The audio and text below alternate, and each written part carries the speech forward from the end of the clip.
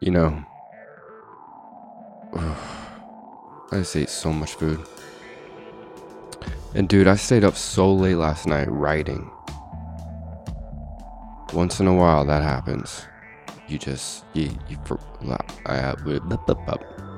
stay up like till 4 or 5 a.m. 4:45 a.m. Writing. Just getting it out of my head.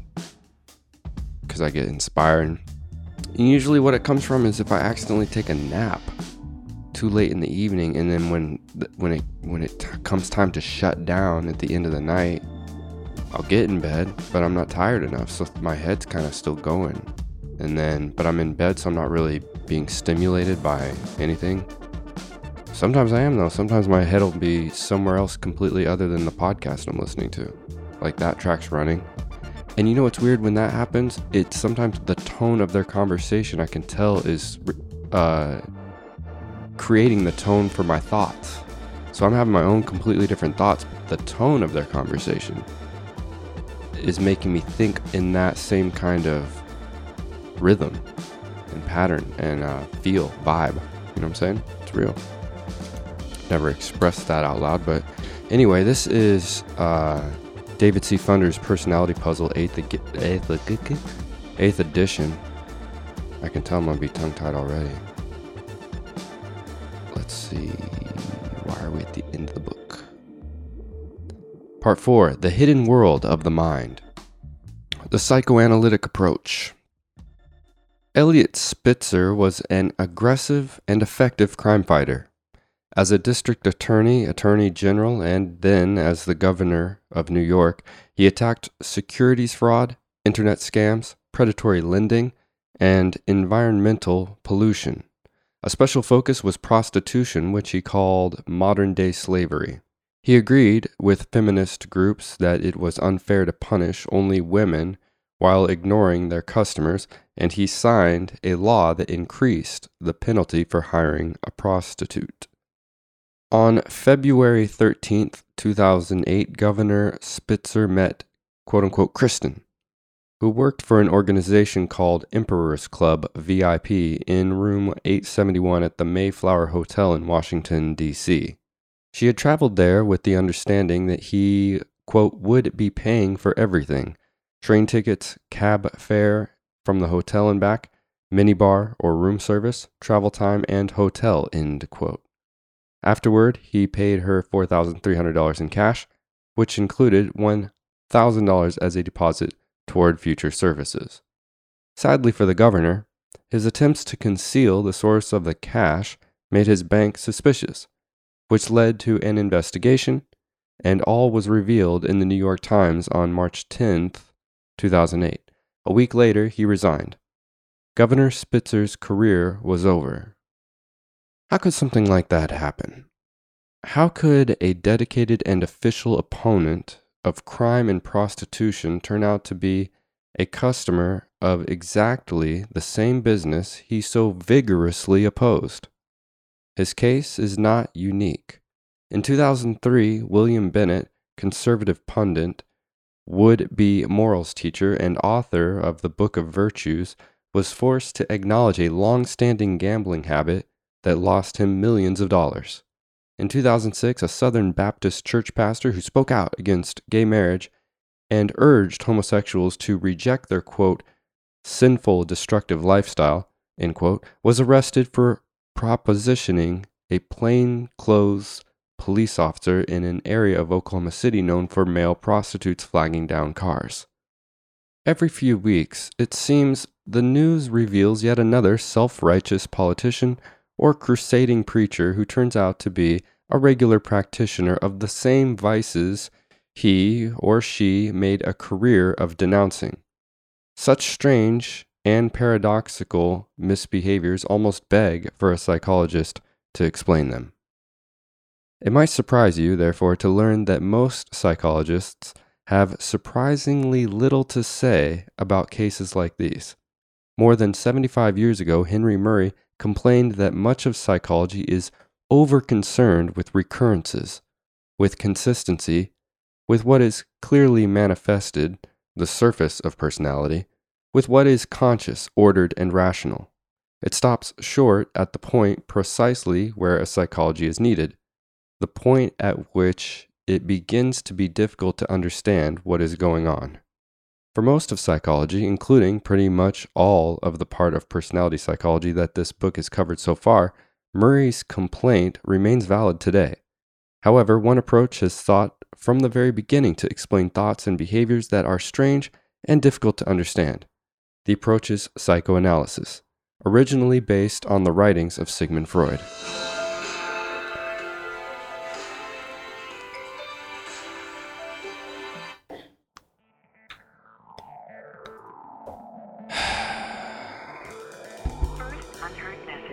To be placed on the do not call list, press 2 now. Man, can you believe that? It's unconstitutional. You're making me unhappy. You're not making anybody happy with that. Oh, you know what I just realized? What the fuck? This water's disgusting. It's got like a ring of mold all around the lip where I was putting my lips on it. What the fuck? Dang, that could have been some high quality ASMR filling up this jar. I'm still gonna drink the water. I'm out of water. I don't know about you guys, but I gotta get to the store. I'm about to be drinking tap water and I don't like to do that. I like to fill up those big 5-gallon jugs. I'm one of those guys. Alright, let's see here. Psychoanalysis is more than just, quote, Freudian, end quote, psychology. However, Freud changed his mind about important matters several times during his career, and many psychologists have continued to translate, interpret, and extend his ideas for nearly a decade. Their work addresses the underground part of the mind, the part that is ordinarily hidden and, in some cases, seemingly contradictory, irrational, or absurd. The next 2 chapters present a survey of classical, revised, and modern psychoanalysis. Chapter 10 provides a general introduction to Freud and to psychoanalytic thought, and its view of the structure and development of the mind. It also says a bit about the workings of the unconscious mind, including how defense mechanisms protect people from feeling more anxiety than they can bear. Chapter 11 brings psychoanalysis into the present day by surveying some prominent neo-Freudian theorists, including Alfred Adler, Carl Jung, and Karen Horney, along with a bit of recent relevant empirical research and modern psychoanalytic theorizing. Freud is far from dead, we shall find. He lives on in a surprising number of ways. Basics of psychoanalysis. Contents: Freud himself, key ideas of psychoanalysis, psychic determinism, psychic conflict and compromise, mental energy, controversy, psychoanalysis, life and death, psychosexual development, quote unquote, follow the money, the oral stage, anal stage, phallic stage, genital stage, moving through the stages. Hey, here's something. It's generally known that psychosexual development is basically disproven, right? So you could learn about that on your own time. We might just skip that section. Unless, I'm sure what he's going to do is go through and show how that's not a thing. Because I trust my professor on that. And I would rather just deal with the real, once you know that Freud gets a lot of shit because one part of his big theory is basically has no scientific evidence for it at all. And that's the psychosexual development.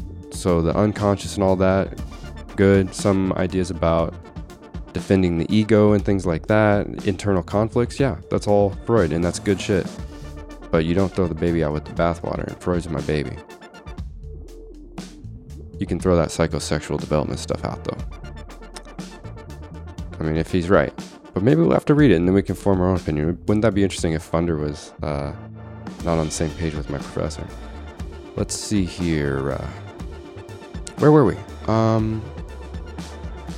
Thinking and consciousness, parapraxis, forgetting, sleeps, put on my sleepers, anxiety and defense, Psychoanalysis as a therapy and as a route toward understanding. Psychoanalytic theory, a critique. Excessive complexity, case study method, vague definitions, untestability, sexism. Why study Freud?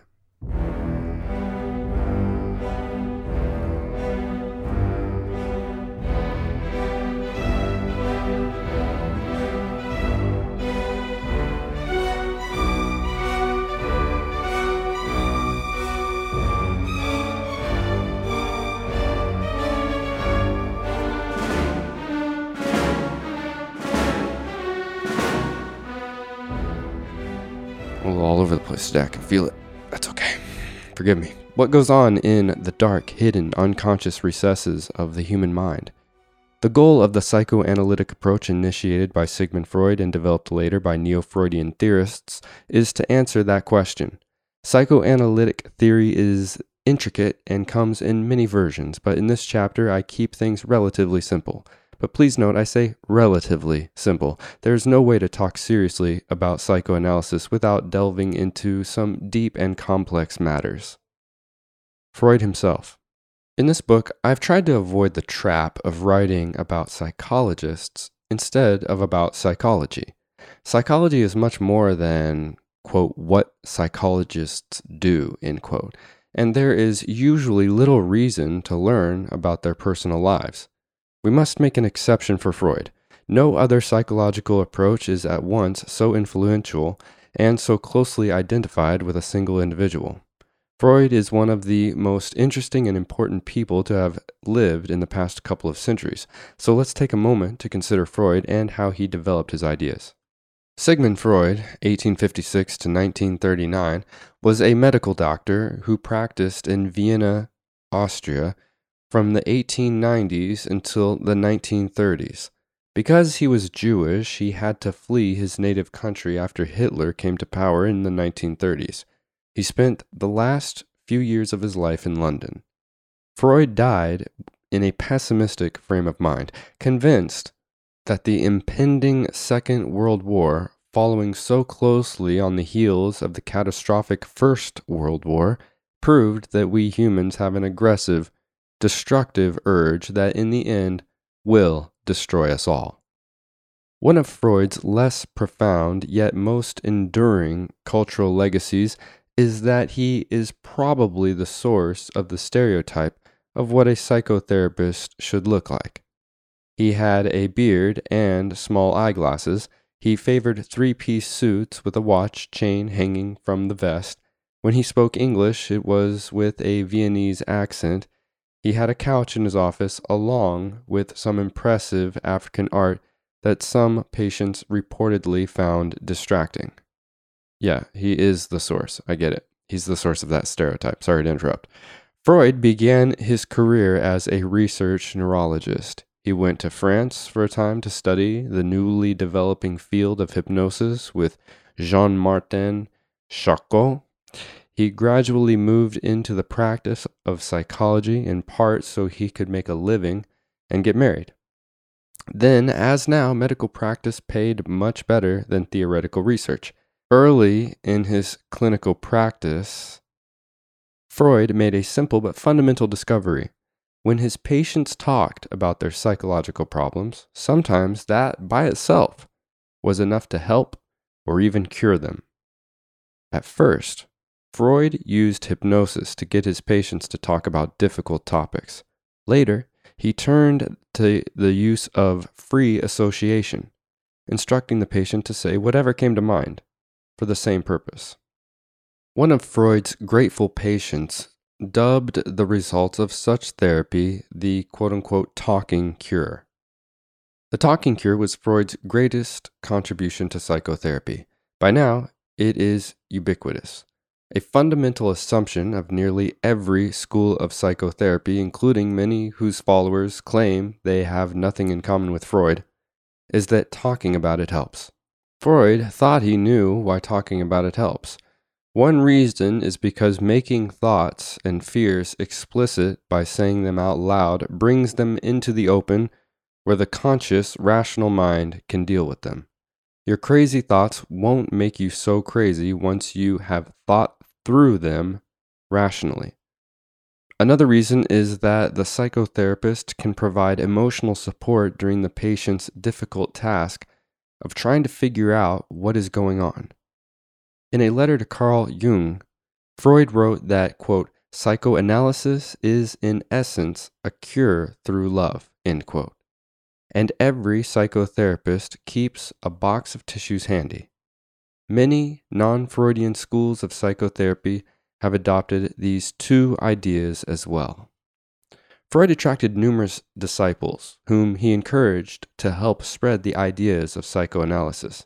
Many of them had strong minds of their own, leading to some famous and bitter quarrels. Carl Jung and Alfred Adler were the most prominent of Freud's followers, who eventually split from their mentor. Freud's ideas came from the patients he treated and, even more importantly, from his observations of the workings of his own mind. This is something the psychoanalytic approach has in common with the humanistic approach, which is considered later in this book. For both psychoanalysts and humanists, the first step in studying psychology is to try to understand your own mind. An essential part of traditional psychoanalytic training is being psychoanalyzed one's self. Freud's ideas were influenced by the time and place in which he lived and by the patients he saw. Most were well-to-do women, a surprising number of whom reported having been sexually abused by their fathers when they were young. Freud at first believed them and saw this early abuse as a common source of long-lasting trauma. He was right. Later, he changed his mind and decided that these memories were fantasies that, for psychological reasons, had come to seem real. Between you and me, I think there's an obvious conflict of interest there. If the fathers are the ones sending the girls, and you say, hey, this girl was sexually abused by you, I don't think the father's going to be continuing to send the girl for therapy anymore. So at some point, I think, if I understand this correctly, Freud kind of came forward with this information and, was in trouble with a lot of key figures in the society, and so then he had to change it or move, stop working there, don't practice there. I don't know. Or maybe he believed his own lie, or maybe in some cases, there could still be some cases where someone did imagine it and it didn't happen. I don't know. But I think in general it probably happened. If we agree with, common sense a little bit. You block out the memory, you uncover it, you think you're in a safe place where you can talk about it.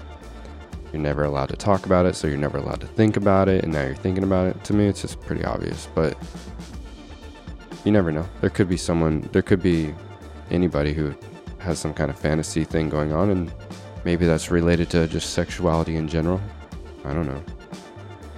But I think that a lot of this kind of sexual stuff is disproven. This is all coming from Freud in attempts maybe to justify his huge mistake.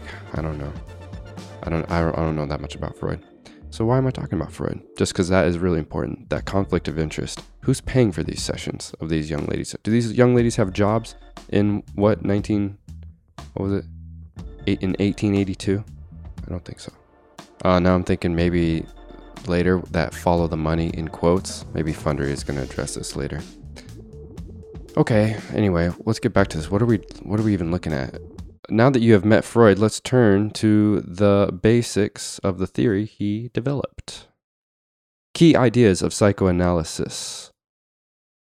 An elegant aspect of the psychoanalytic approach is that all of its complexity is built on a small number of key ideas. The 4 ideas that make up the foundation of psychoanalysis are psychic determinism, internal structure, psychic conflict, and mental energy.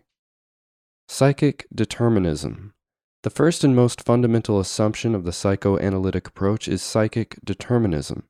Determinism, a basic tenet of science, is the idea that everything that happens has a cause that, in principle, maybe not always in practice, can be identified. The psychic determinism at the root of the psychoanalytic approach is the assumption that everything that happens in a person's mind, and therefore everything that a person thinks and does, also has a specific cause. This idea leaves no room for miracles, free will, or even random accidents. If it did, the entire approach would stall at the starting line. The key faith, and that is really what it is, faith, of a psychoanalyst is that psychology can explain even a prostitute patronizing anti-crime governor, a moralizing compulsive gambler, or a male anti-homosexuality crusader who propositions men hanging around outside hotels. All that is needed is diligence, insight, and of course the proper psychoanalytic framework. The non-deterministic alternative would be to say something like, quote, he just decided to get a prostitute, or go gambling, of his own free will, despite what he said, end quote. Or, quote, he's just inconsistent, end quote. Those statements might be true, but they really do not explain anything, and you would never hear either one from a psychoanalyst.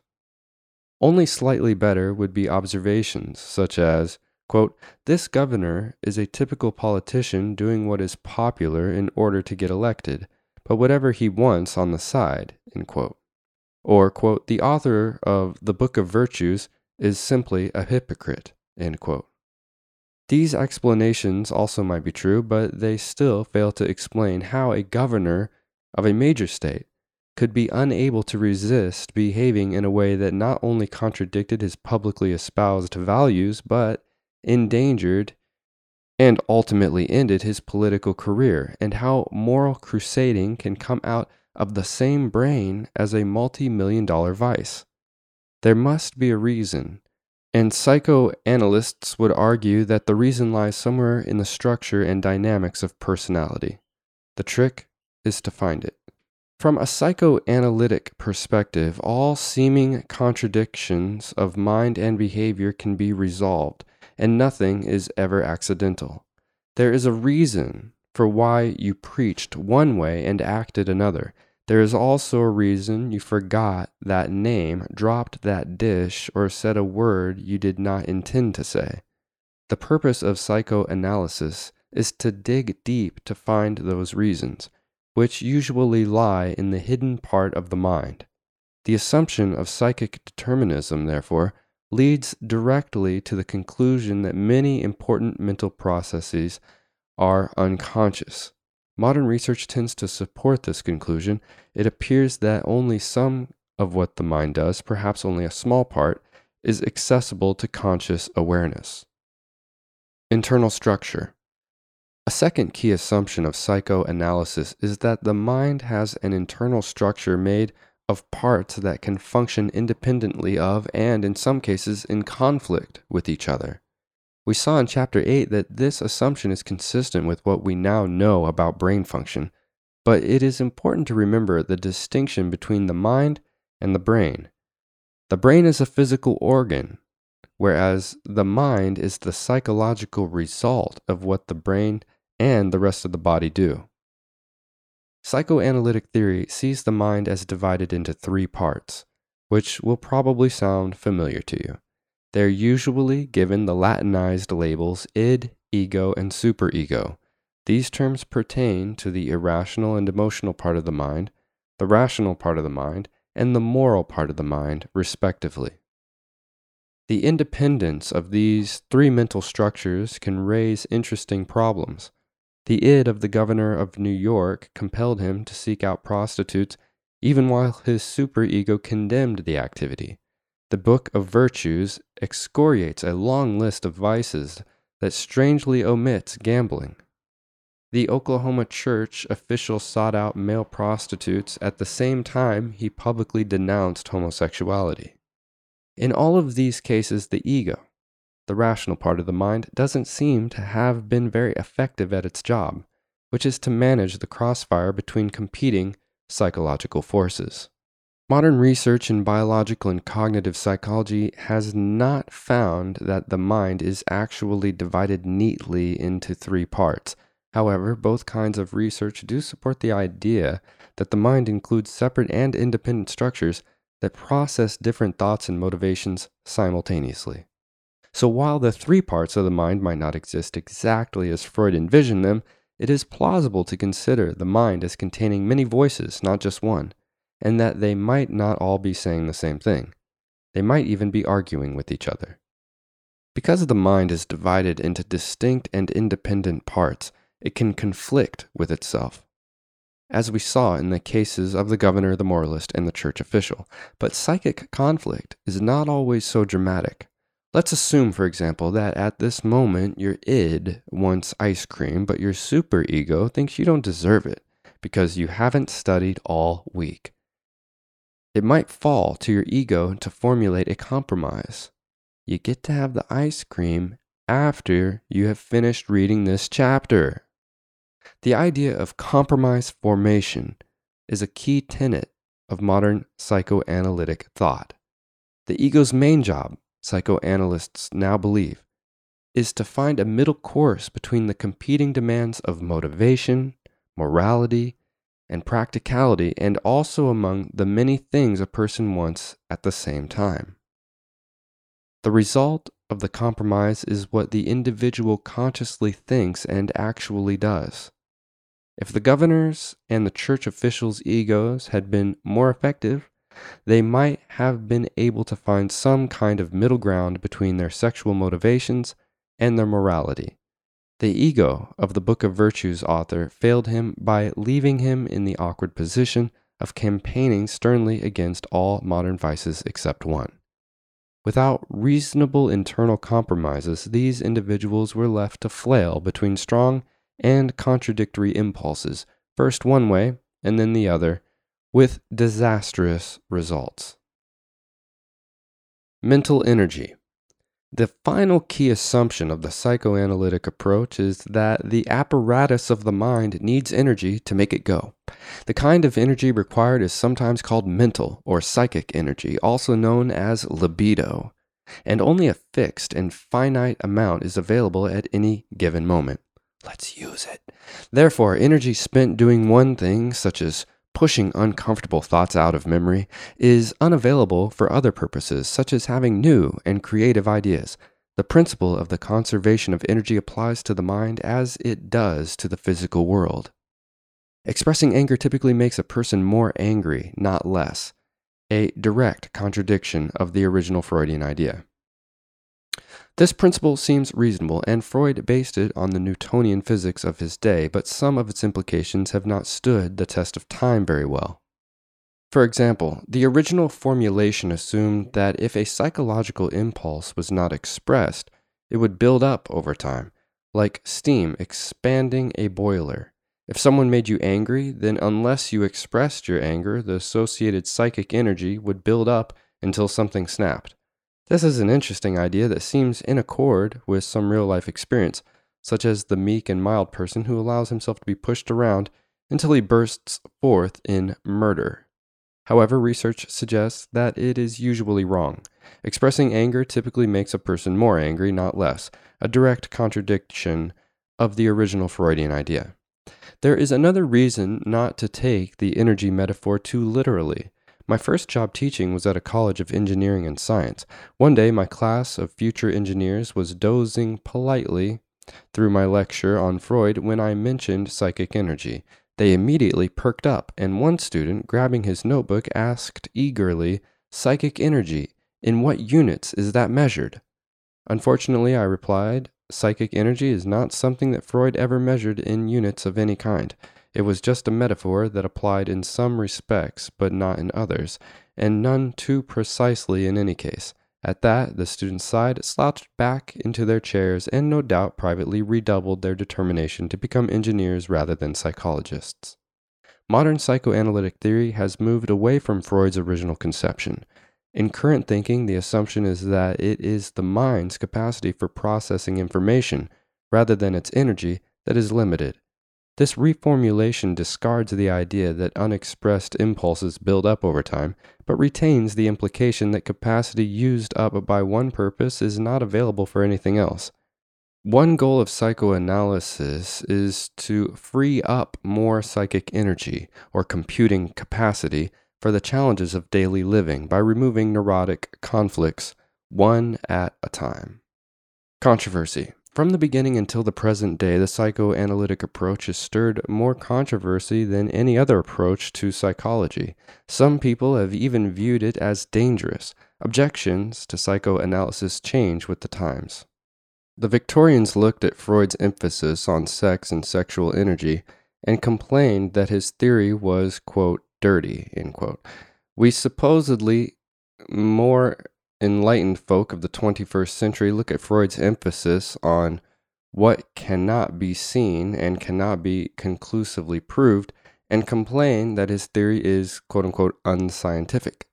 The bases of the criticisms change, but in every age it seems a lot of people just don't like psychoanalysis, and many don't like Sigmund Freud either. It is interesting to see how often criticisms of psychoanalysis are mixed with complaints about his ethics, manners, and even personal life. More will be said about attacks on Freud in Chapter 11. Freud anticipated these kinds of attacks and sometimes even seemed to revel in them. His response was not exactly self-effacing. He pointed out that Copernicus became unpopular for teaching that the Earth is not the center of the universe, and that Darwin was derided for his claim that humans are just another species of animal.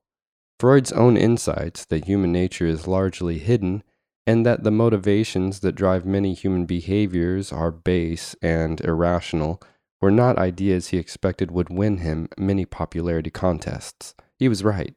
Psychoanalysis bothers people. Let's bring this down to a personal level by considering two cautionary tales. They both exemplify the discomfort that psychoanalytic insights can cause and the dangers of offering such insights unsolicited. The first takes us way back to the time when I decided to major in psychology. I broke the news to my family in the traditional fashion. Returning home from college for Thanksgiving break, I waited for the inevitable question, "Have you decided on a major yet?" "Psychology," I replied. As many others making this choice have discovered, my family was not exactly thrilled. After a stunned silence, my sister spoke first. "Okay," she said, "but so help me, if you ever psych me out, I will never speak to you again." Her comment is highly pertinent. Learning about personality psychology, especially the psychoanalytic approach, can produce irresistible urges to analyze the behavior and thoughts of those around us. It's all part of the fun. The advice you should take from my sister's warning, however, is to keep the fun private. People are typically not grateful to be analyzed. Sharing your insights into why your friends really did something can start serious trouble. This is true even if your insights are accurate. Freud thought this was true especially when your insights are accurate. My second tale is an example concerning psychoanalysis. When I get to the part of my course when I teach about Freud, I try to do so as an advocate. I make the best, most convincing case for psychoanalytic theory I can. Who knows what effect this sales job has on my students, but one person I never fail to convince is myself. Thus, for a few weeks each academic year, I turn into a raving Freudian. I become temporarily unable to avoid analyzing every slip, mistake, and accident I see. I did this once years ago on a date. In the course of a casual conversation, my dinner companion related something she had forgotten to do that day. Being deep in the Freudian phase of my syllabus, I immediately offered a complex and rather clever, I thought, interpretation of the unconscious anxieties and conflicts that probably caused her memory lapse. My insight was not well received. My date vehemently replied that my interpretation was ridiculous, and that in the future I could keep my absurd Freudianisms to myself. Gesturing for emphasis, she knocked a glass of ice water onto my lap. Picking up the ice cubes, but still in a Freudian frame of mind, all I could do was acknowledge the vivid, symbolic nature of the warning I had received. The moral of these two stories is the same. Keep your clever analyses of other people to yourself. If you are wrong, it will make them mad. If you are right, it will make them even madder. As they say at stunt demonstrations, we are trained professionals. Do not try this at home. Psychoanalysis, life and death. Behind the many, sometimes contradictory things that people want, Freud believed two motives are fundamental. The first motive impels toward life, the other toward death. Both motives are always present and competing. In the end, death always wins. The life drive is sometimes called libido, also referred to as the sexual drive, which is what libido means in ordinary conversation. In psychoanalytic writings by Freud and by those who came later, libido receives a great deal of attention. But I think it is also widely misunderstood, perhaps in part because so many people are easily distracted by any reference to sex. In the final analysis, sex is simply life. Sex is necessary for the creation of children, biological interventions aside, and its enjoyment can be an important part of being alive. In this sense, libido is the sexual drive. Freud meant that it had to do with the creation, protection, and enjoyment of life, and with creativity, productivity, and growth. This fundamental force exists within every person, Freud believed. Relatively late in his career, Freud posited a second fundamental motive, a drive toward death. He called it thanatos, Greek for death, although he probably did not mean to claim the existence of a quote-unquote death wish. He held a fundamental belief in the duality of nature, or the idea that everything contains its own opposite. Freud observed that not only do people engage in a good deal of destructive activity that does not seem rational, wars are a good example, but also, in the end, everybody dies. He introduced the death drive to account for these facts.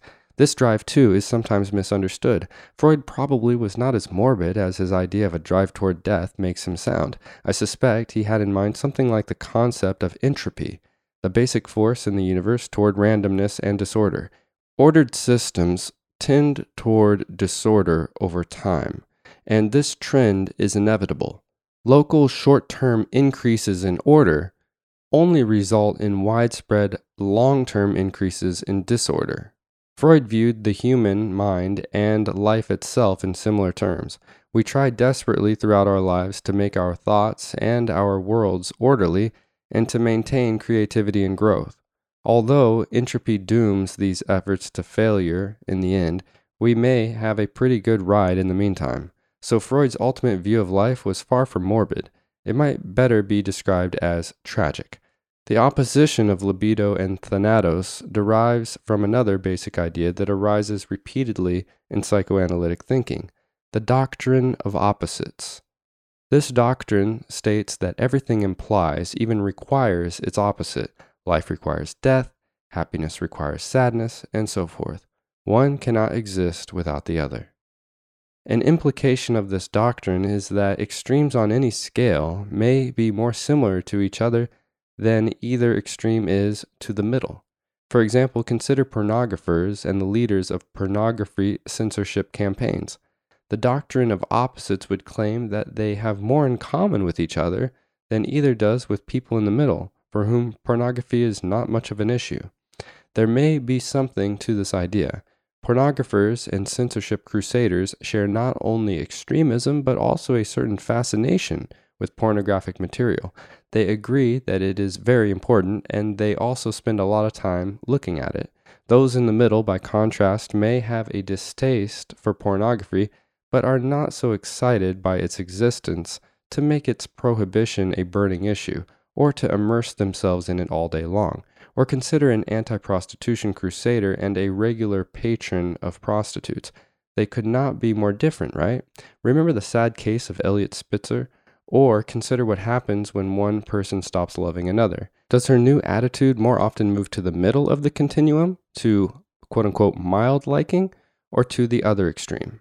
The juxtaposition of the life drive with the death drive is also consistent with the doctrine of opposites, but the death drive came to Freud as a sort of afterthought. He never fully worked it into the fabric of his theory, and most modern analysts do not really believe in it. When I talk about psychic energy in the remainder of this book, therefore, the reference is to life energy, or libido. Psychosexual development. Follow the money. In the film All the President's Men, reporter Bob Woodward asks his secret source, Deep Throat, wink wink, how to get to the bottom of the Watergate scandal embroiling the Nixon White House. Deep Throat replies, follow the money. He means that Woodward should find out who controlled a large sum of secret cash at the Committee to Re-elect the President, a fundraising organization for Nixon, and track how it was spent.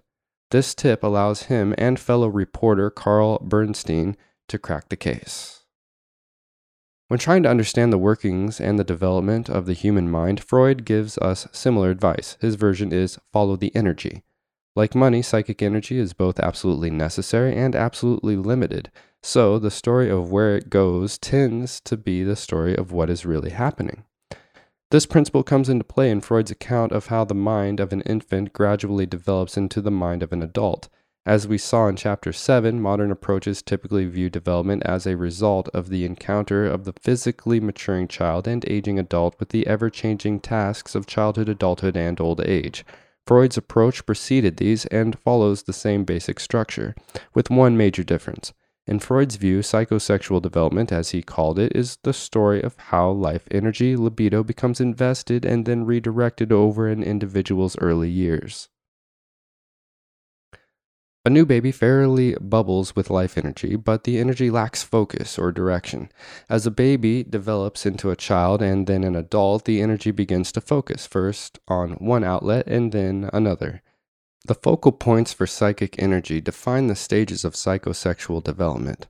You have probably heard of them: oral, anal, phallic, and genital. Each stage has three aspects. 1, a physical focus where energy is concentrated and gratification is obtained. 2, a psychological theme related both to the physical focus and to the demands on the child from the outside world during development. And 3, an adult character type associated with being fixated, to some degree stalled, in that particular stage, rather than fully developing toward the next one. If an individual fails to resolve the issues that arise at a particular stage, the experience will leave psychological scar tissue, and the issues will remain troublesome throughout life. Freud's stages of psychosexual development. Now, listen, if this is not a thing, why do I want to learn it? All right, I just read it very quickly, skimmed through it visually, and I just realized that's way faster than reading out loud. But here's the thing. I think that I'm not going to 100% believe my professor on this, because after reading through it, I kind of get it. The oral stage, it's almost like once you get past the the physical focus and you kind of see the psychological theme, it kind of is nice and useful, as in like move on from this theme, but then also about how the extremes of this theme, in this case, the dependence on someone, can lead to issues, and so it's not a bad framework, the different stages, I think that people don't want to think about these things, these sexual, oral, anal, phallic, and genital stuff. They don't want to think about that stuff, especially in terms of development. It's creepy. It's a little weird. But I think that if we mainly just we think of oral stage, let's say, as kind of like a joking placeholder for things that go on in this oral stage, but maybe a useful one, because we can kind of think of like a baby that's like just wants fed. And so if you think oral stage, think of a baby who just wants fed. If the baby's getting not enough milk and attention, then the baby's going to have trust issues later in life. And if they are getting way too much milk and attention every time they want it, these different extremes of behavior you see, then they will also have trouble later in life, because people won't be able to fulfill that. It's not realistic. You got to be able to have, some independent time and some dependent time. But let's go ahead and get into it, because I think it's interesting. I think it's worthwhile. I don't know if what part of the book was assigned or not, but anyway, oral stage. A newborn baby is essentially helpless. It flails its arms and legs around. It cannot see clearly nor reach out and grab something at once. It cannot crawl or even turn over. The lack of motor control and physical coordination is almost total. Almost. I need to learn how to burp while I talk. Who's the voice actor for Rick and Morty? Justin Roiland. Almost. There is one thing a newborn baby can do as well as any grown person: suck. This is no small matter. The action is complex. The baby must develop suction with the mouth muscles and bring food into the stomach without cutting off the air supply. In a full-term baby, the necessary neuronal networks and muscles are in working order at birth. One of the many problems premature babies can have is that this complex mechanism may not yet function well. So ask yourself, how does a new baby have any fun? It can't involve the arms or legs, which don't really work yet, the primary source of pleasure for a newborn, and the one place on its body where the newborn can meaningfully interact with the environment is right there in the mouth. It stands to reason, therefore, that the mouth will be the first place of psychic energy focus. The oral stage of psychosexual development lasts from birth to about 18 months. Let's consider the three aspects described earlier for this stage of development. The physical focus of the oral stage, as just discussed, is on the mouth, lips, and tongue. Freud sometimes said that for an infant, these body parts are sexual organs, another remark that seems almost deliberately designed to be misunderstood. Freud meant that during this stage, the mouth is where the life force and primary feelings of pleasure are concentrated. Eating is an important source of pleasure, but so are sucking on things and exploring the world with one's mouth.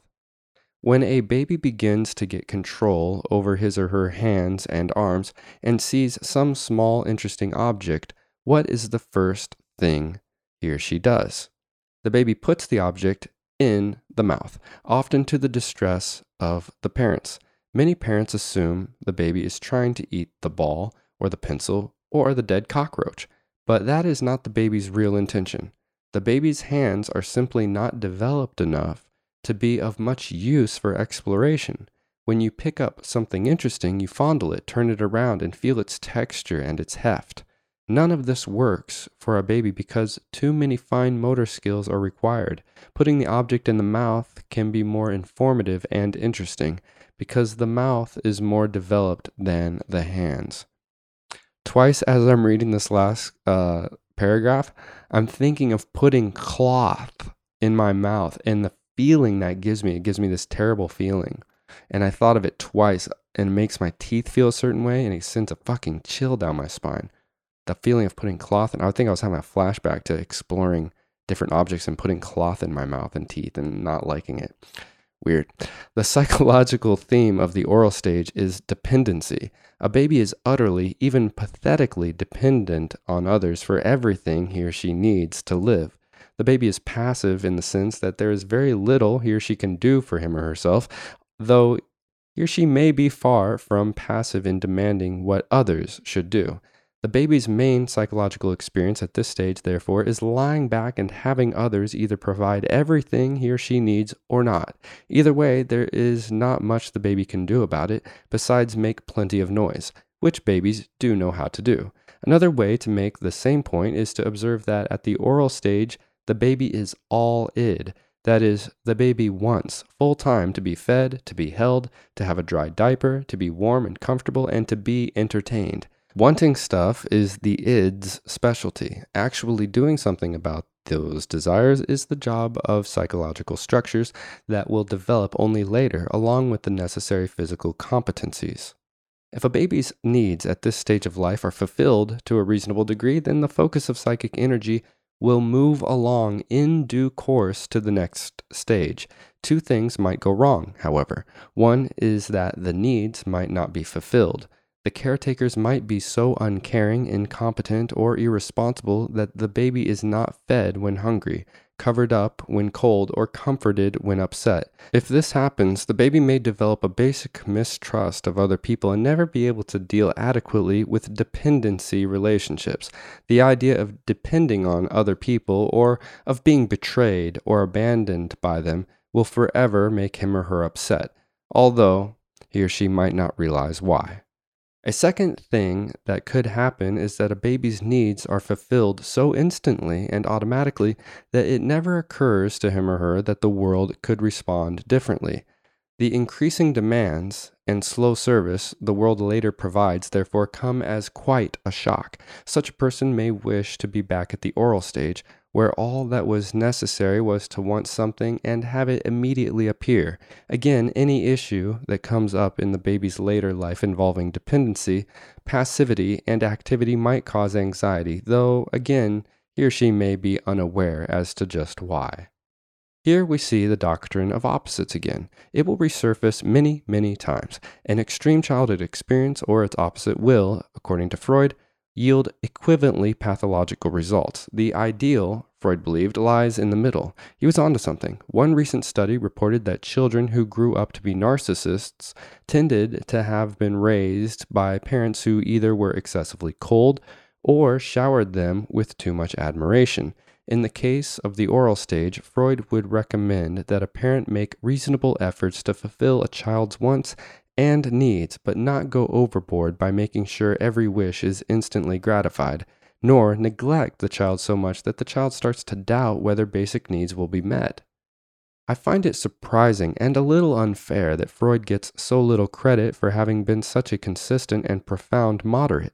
He disliked extremes of any kind, in behavior, in child-rearing styles, in personality types, in attitudes, in part because he saw both ends of most scales as equivalently pathological.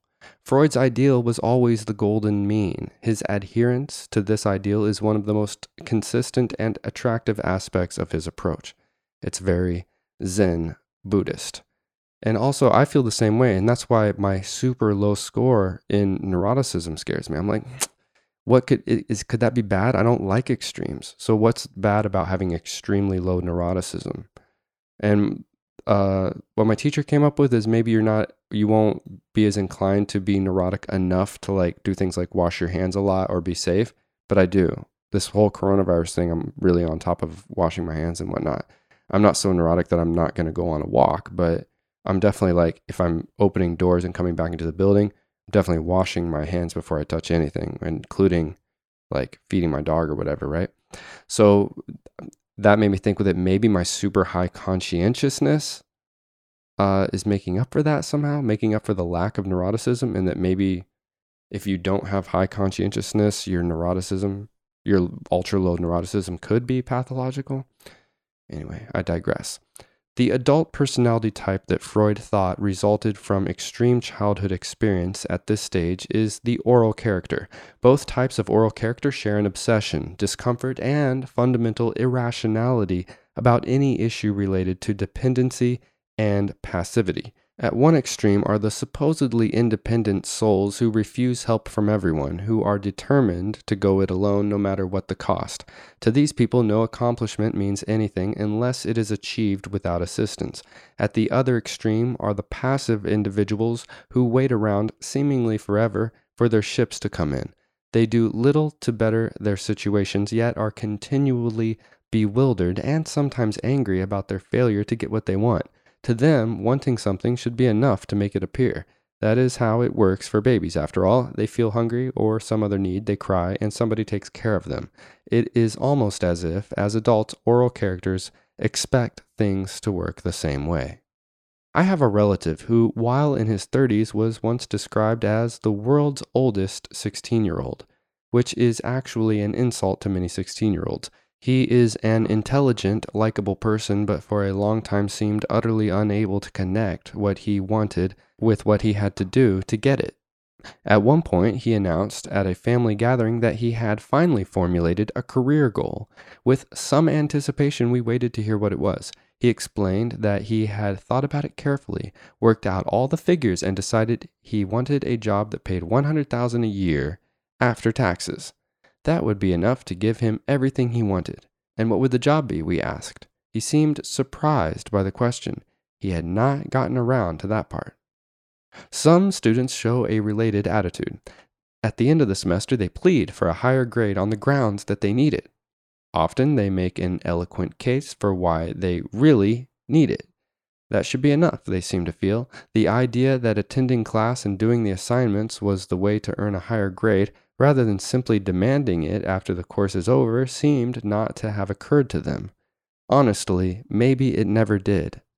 The reverse kind of oral character, the person who is chronically and pathologically independent, seems to be more rare, yet I have seen the same relative whom I just described disdain even the most minor help in preparing a cookout or fixing a car. Perhaps you know people who insist, I can do it myself, in the midst of utter failure. Again, the ideal is in the middle. A person who has resolved the oral stage accepts help gracefully but is not utterly dependent on it, and understands that people are ultimately responsible for their own outcomes. Anal stage. The glory of life at the oral stage is that you do not have to do anything. Because you cannot take care of yourself, you are not expected to. You do and express whatever you feel like, whatever you can, whenever you want. Well, and truly, this is too good to last. Many breastfeeding mothers have had the experience of their baby sucking away, suddenly trying out his new teeth with a good strong bite. You can imagine how the mom reacts. She yells, "Yow!" or something stronger and instantly pulls the baby off. And you know how the baby reacts, with outrage, anger, frustration, and maybe even fear if mom yelled loudly enough. Her reaction comes as a rude shock. What do you mean I can't bite when I feel like it? Moreover, the baby quickly discovers that until he or she can muster enough self-control to stop biting, the good stuff will fail to be forthcoming. This experience marks a dark day.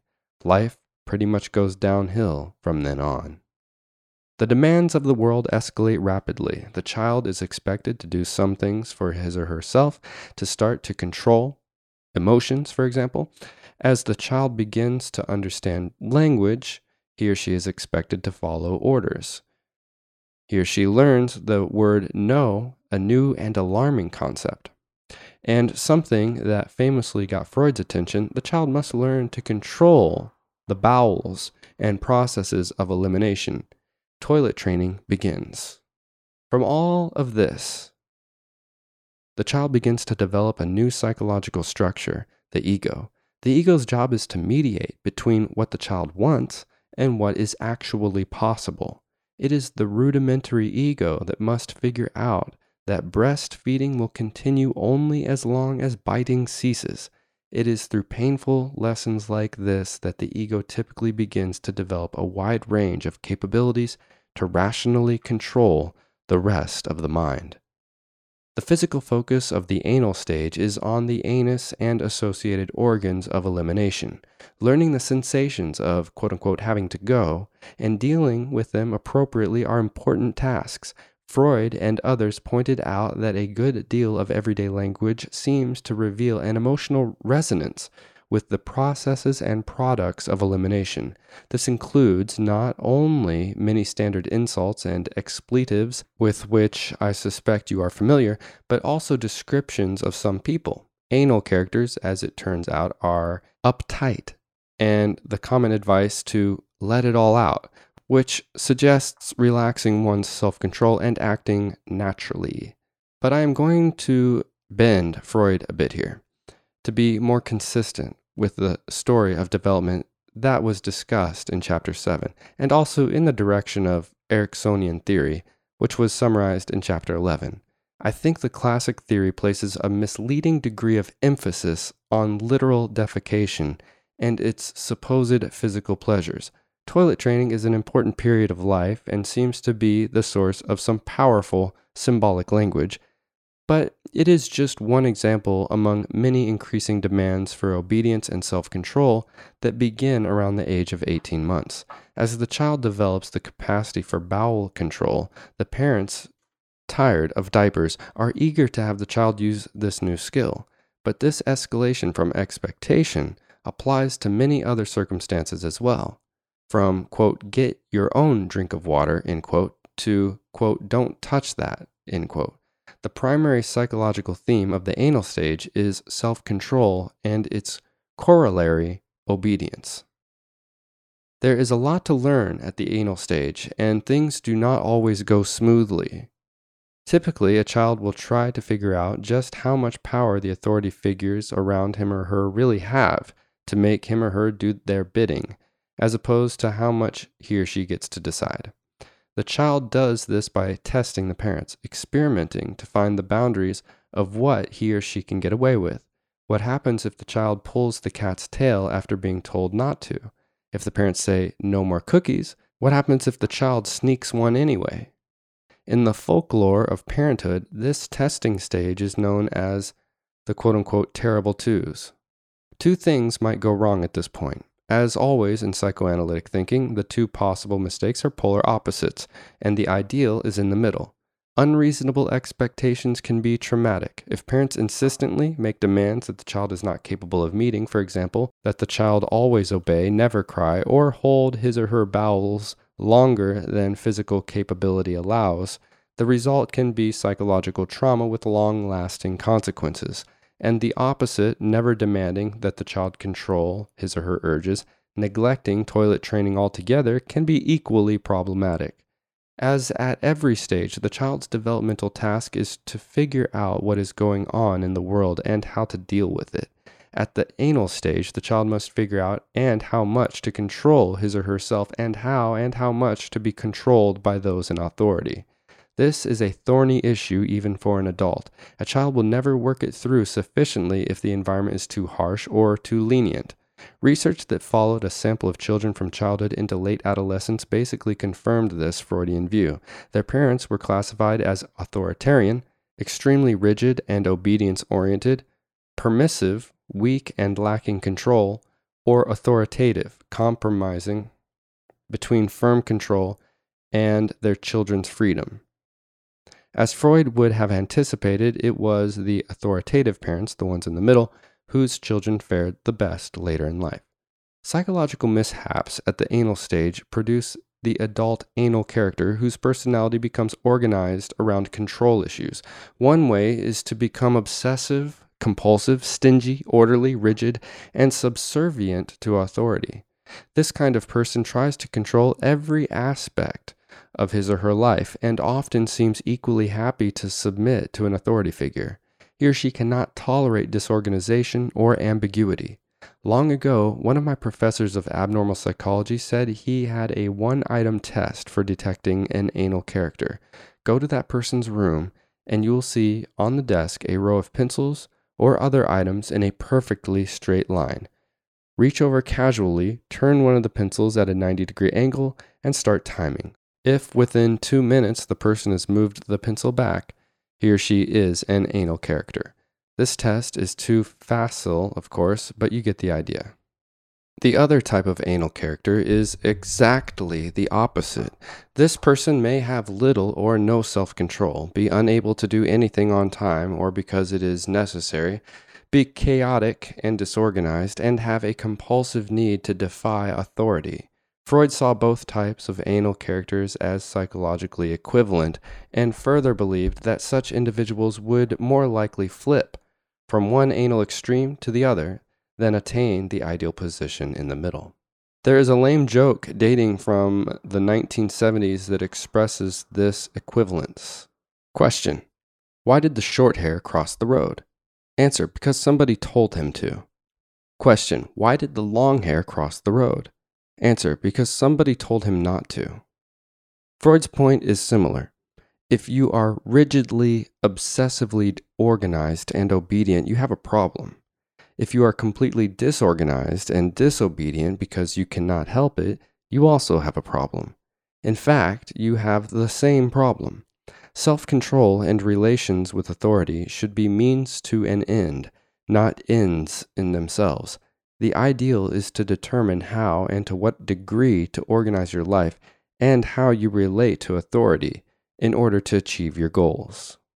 Phallic stage. The next stage of development begins with a realization. Boys and girls are different.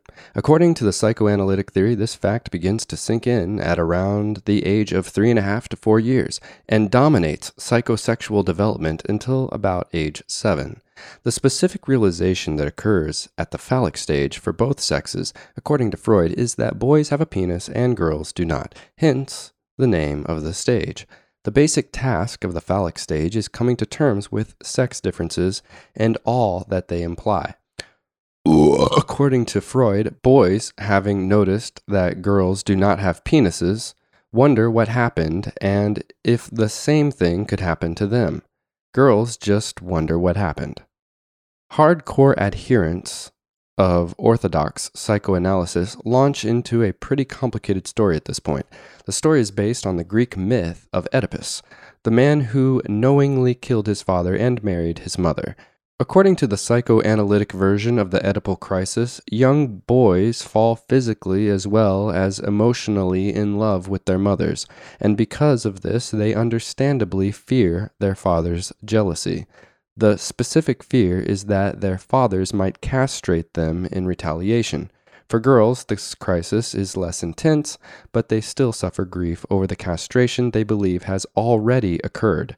To resolve this anxiety or grief, each child identifies with the same-sex parent, taking on many of his or her values and ideals, which lessen the child's feelings of rivalry and jealousy that might otherwise reach a critical level. The story of the Oedipal crisis is rich and fascinating, and the summary just presented, which you may have noticed was exactly 4 sentences long, fails to do it justice. Nevertheless, I will not say much more about it here, in part because the story is so well told elsewhere. The best rendition in English may be the one provided by Bettelheim. A more important reason for not getting too deeply into the traditional story of the phallic stage is that it has not held up well in light of empirical research. So, I will discuss this point in development in simpler and more modern terms. It seems obvious that the realization that the sexes differ must be an important milestone in psychosexual development. It also seems natural that with this realization comes the awareness that one parent is male and the other female. I do not think it is far-fetched to think that children wonder about the attraction between their parents, and that they fantasize to some degree about what a relationship with their opposite sex parent would be like.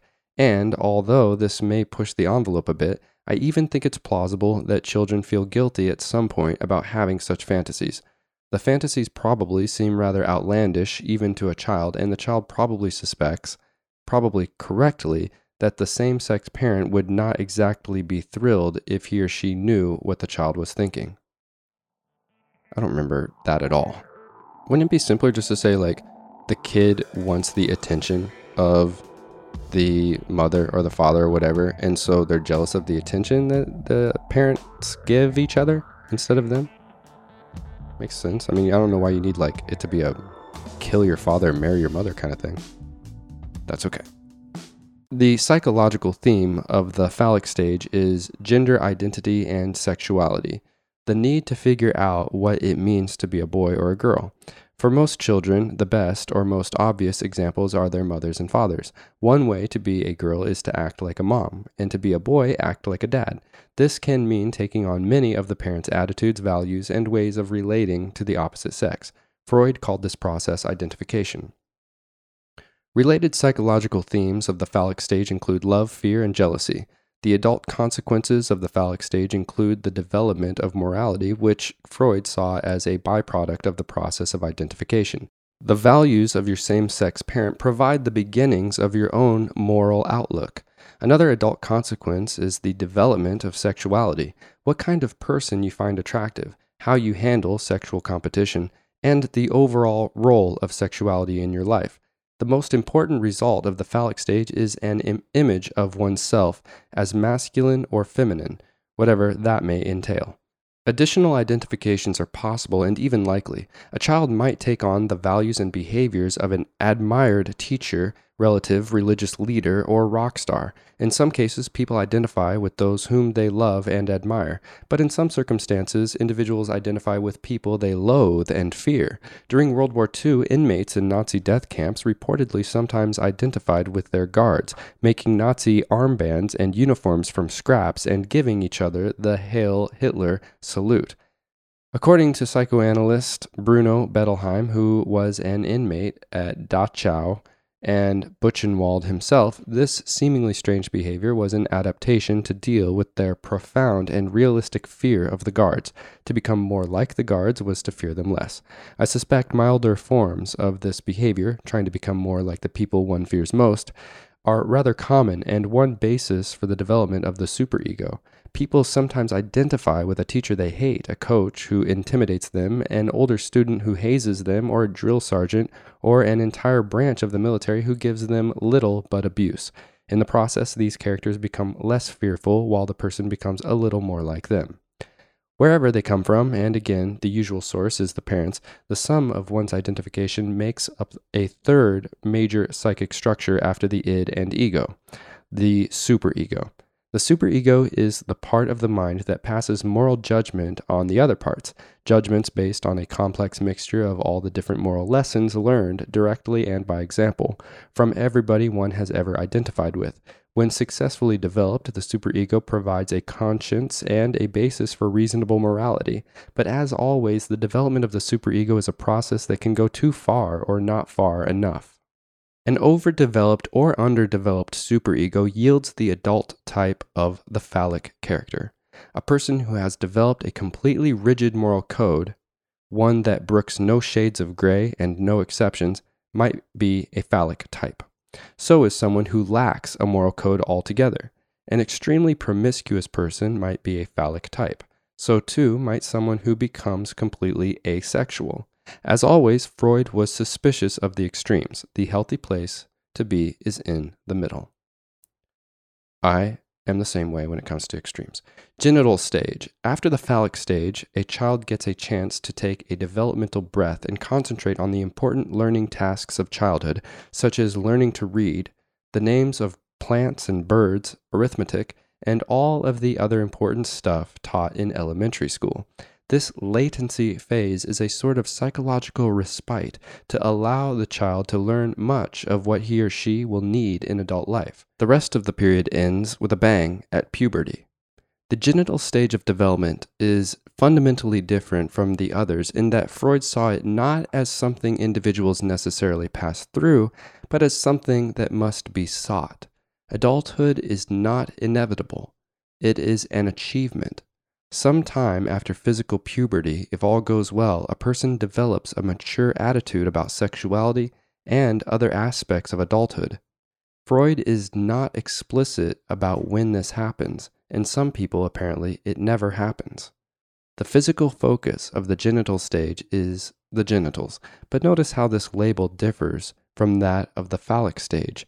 Genital describes not just a physical organ.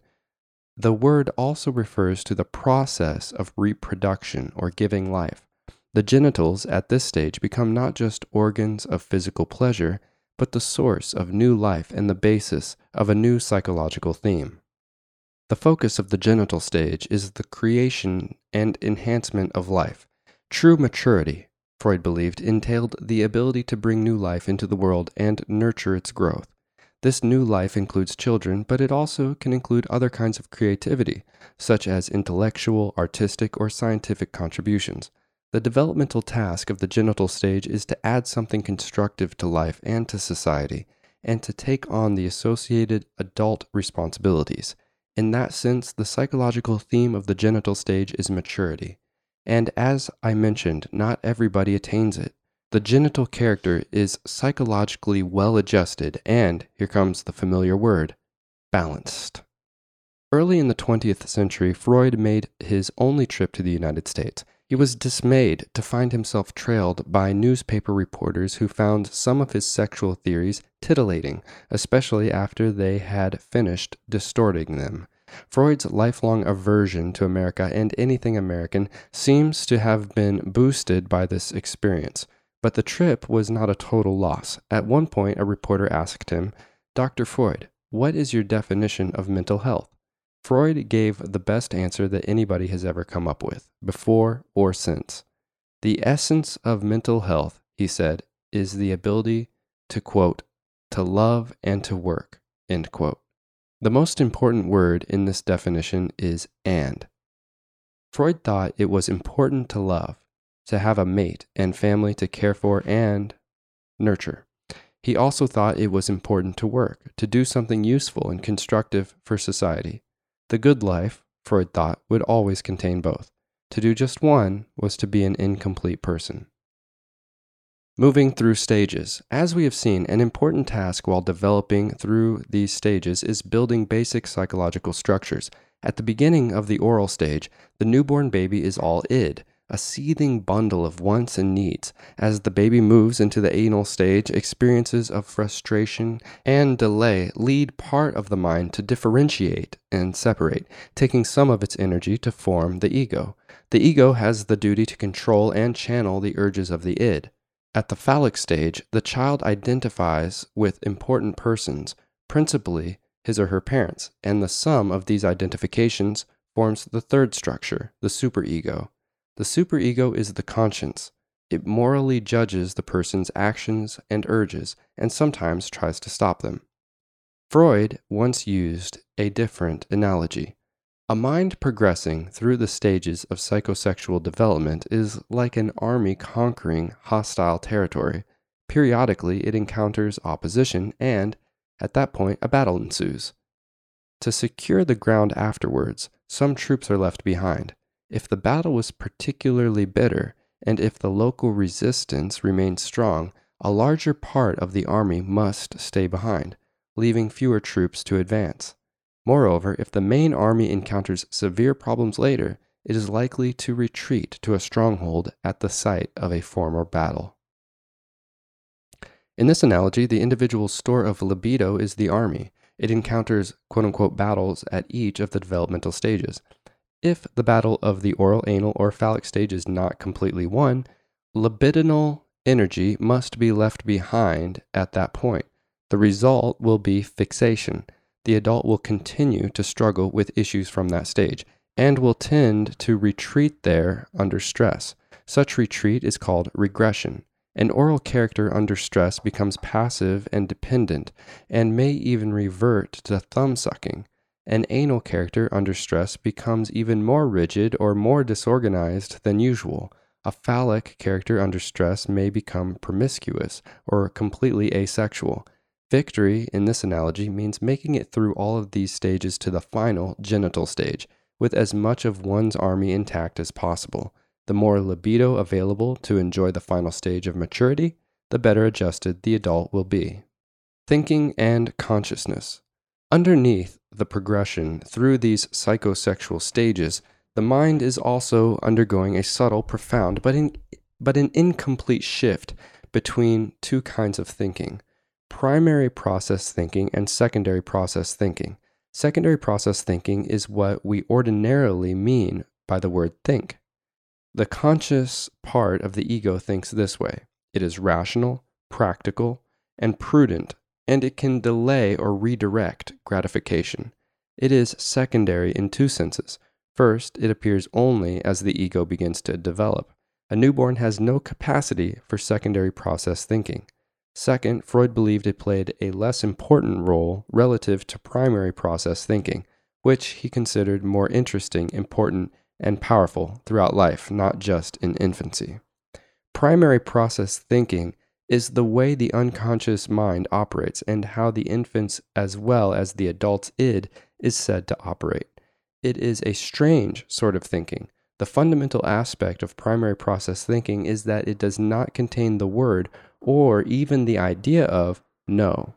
It is thinking without negatives, qualifications, sense of time, or any of the practicalities, necessities, and dangers of life. It has one goal: the immediate gratification of every desire. Primary process thinking operates by an odd shorthand that can tie disparate feelings closely together. Your feelings about your family can affect how you feel about your house, for example. Primary process thinking can use displacement to replace one idea or image with another. Your anger towards your father might be replaced by anger at all authority figures, or your anger toward an authority might be transformed into anger at your father. Condensation can compress several ideas into one. An image of a house or of a woman might consolidate a complex set of memories, thoughts, and emotions, and through symbolization, one thing might stand in for another. At one point in his career, Freud thought there might be a universal symbolic code of the unconscious mind, in which certain symbols meant the same thing to everybody the world over. He thought people could use these symbols to interpret the meanings of dreams, and some of these are included in the little paperback books on dream analysis you can get at the supermarket. They include translations like house equals human body, smooth fronted house, male body, house with ledges and balconies, female body, king and queen, parents, little animals, children, genitals, playing with children, you fill in this one. Going on a journey equals dying, clothes, nakedness, going upstairs, having sex, bath, birth. Intriguing as lists like this can be, Freud later dropped the idea of universal symbols. He decided that meanings vary for every individual, and therefore a general dictionary of the unconscious was not useful. The idea of unconscious universal symbols was picked up with vengeance, however, by Carl Jung. Primary process thinking is a very interesting concept, but one might reasonably ask, if primary process thinking is a property of the unconscious mind, then where is it ever, quote-unquote, seen? Freud thought that it could emerge into consciousness under several limited circumstances. He believed that the conscious thought of very young children operates according to primary process thinking, but because they develop secondary process thinking by the time they can talk, this hypothesis is difficult to verify. Actually, it's impossible. He also thought primary process thinking could become conscious during fever delirium and during dreams. This is consistent with the experience that in dreams or delirium, time may run backwards, one person might change into another, images may dissolve into other things, and so on. Freud also thought that psychotics sometimes consciously experience primary process thinking. If you listen to the speech of someone suffering from schizophrenia, you will see where he got this idea. Freud posited 3 levels of consciousness in what sometimes is called his topographic model.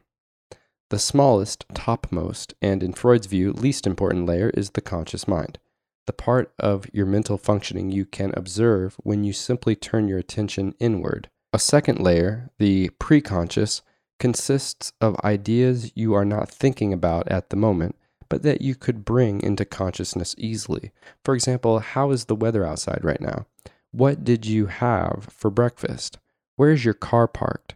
Presumably, none of these things was in your conscious mind until I asked, but you probably had little trouble bringing them into your conscious awareness. Freud's theory posits that most of what the mind does, including just about all of the operations of the id and superego, occurs out of consciousness. Only a small part of the functioning of the ego routinely enters conscious awareness. Here's Freud's diagram showing the relationship between consciousness and the id, ego, and superego. Freud wrote about this diagram. It is certainly hard to say today how far the drawing is correct. In one respect, it is undoubtedly not. The space occupied by the unconscious id ought to have been incomparably greater than that of the ego or the preconscious. I must ask you to correct it in your thoughts. The third and biggest, and according to Freud, the most important layer of the mind is the unconscious, which includes all of the id, nearly all of the superego, and most of the ego. The unconscious is buried deep. The only way to bring it to the surface is by digging. One method of psychological digging that Freud used early in his career was hypnosis. Other clues come from slips of the tongue, accidents, and lapses of memory. All have their causes in mental processes that occur outside of consciousness. Finally, Freud developed the technique of free association, in which a person is encouraged to say whatever comes to mind in relation to some concern or issue. Freud thought the mental wanderings of free association were not random. He never thought anything was random. Therefore, the way a person jumps from one thought to another offers important clues about his or her unconscious. Another clue to the unconscious is provided by unintentional actions and memory lapses. Our next topic. Parapraxis. A parapraxis, plural parapraxis, is another name for what is commonly called a Freudian slip, a leakage from the unconscious mind manifesting as a mistake, accident, omission, or memory lapse. Remember that Freud was a determinist. He thought everything had a cause. This belief comes into play when considering the causes of accidents and other slips. Freud was never willing to believe that they happened at random. Forgetting. According to Freud, forgetting something is a manifestation of an unconscious conflict revealing itself in your behavior.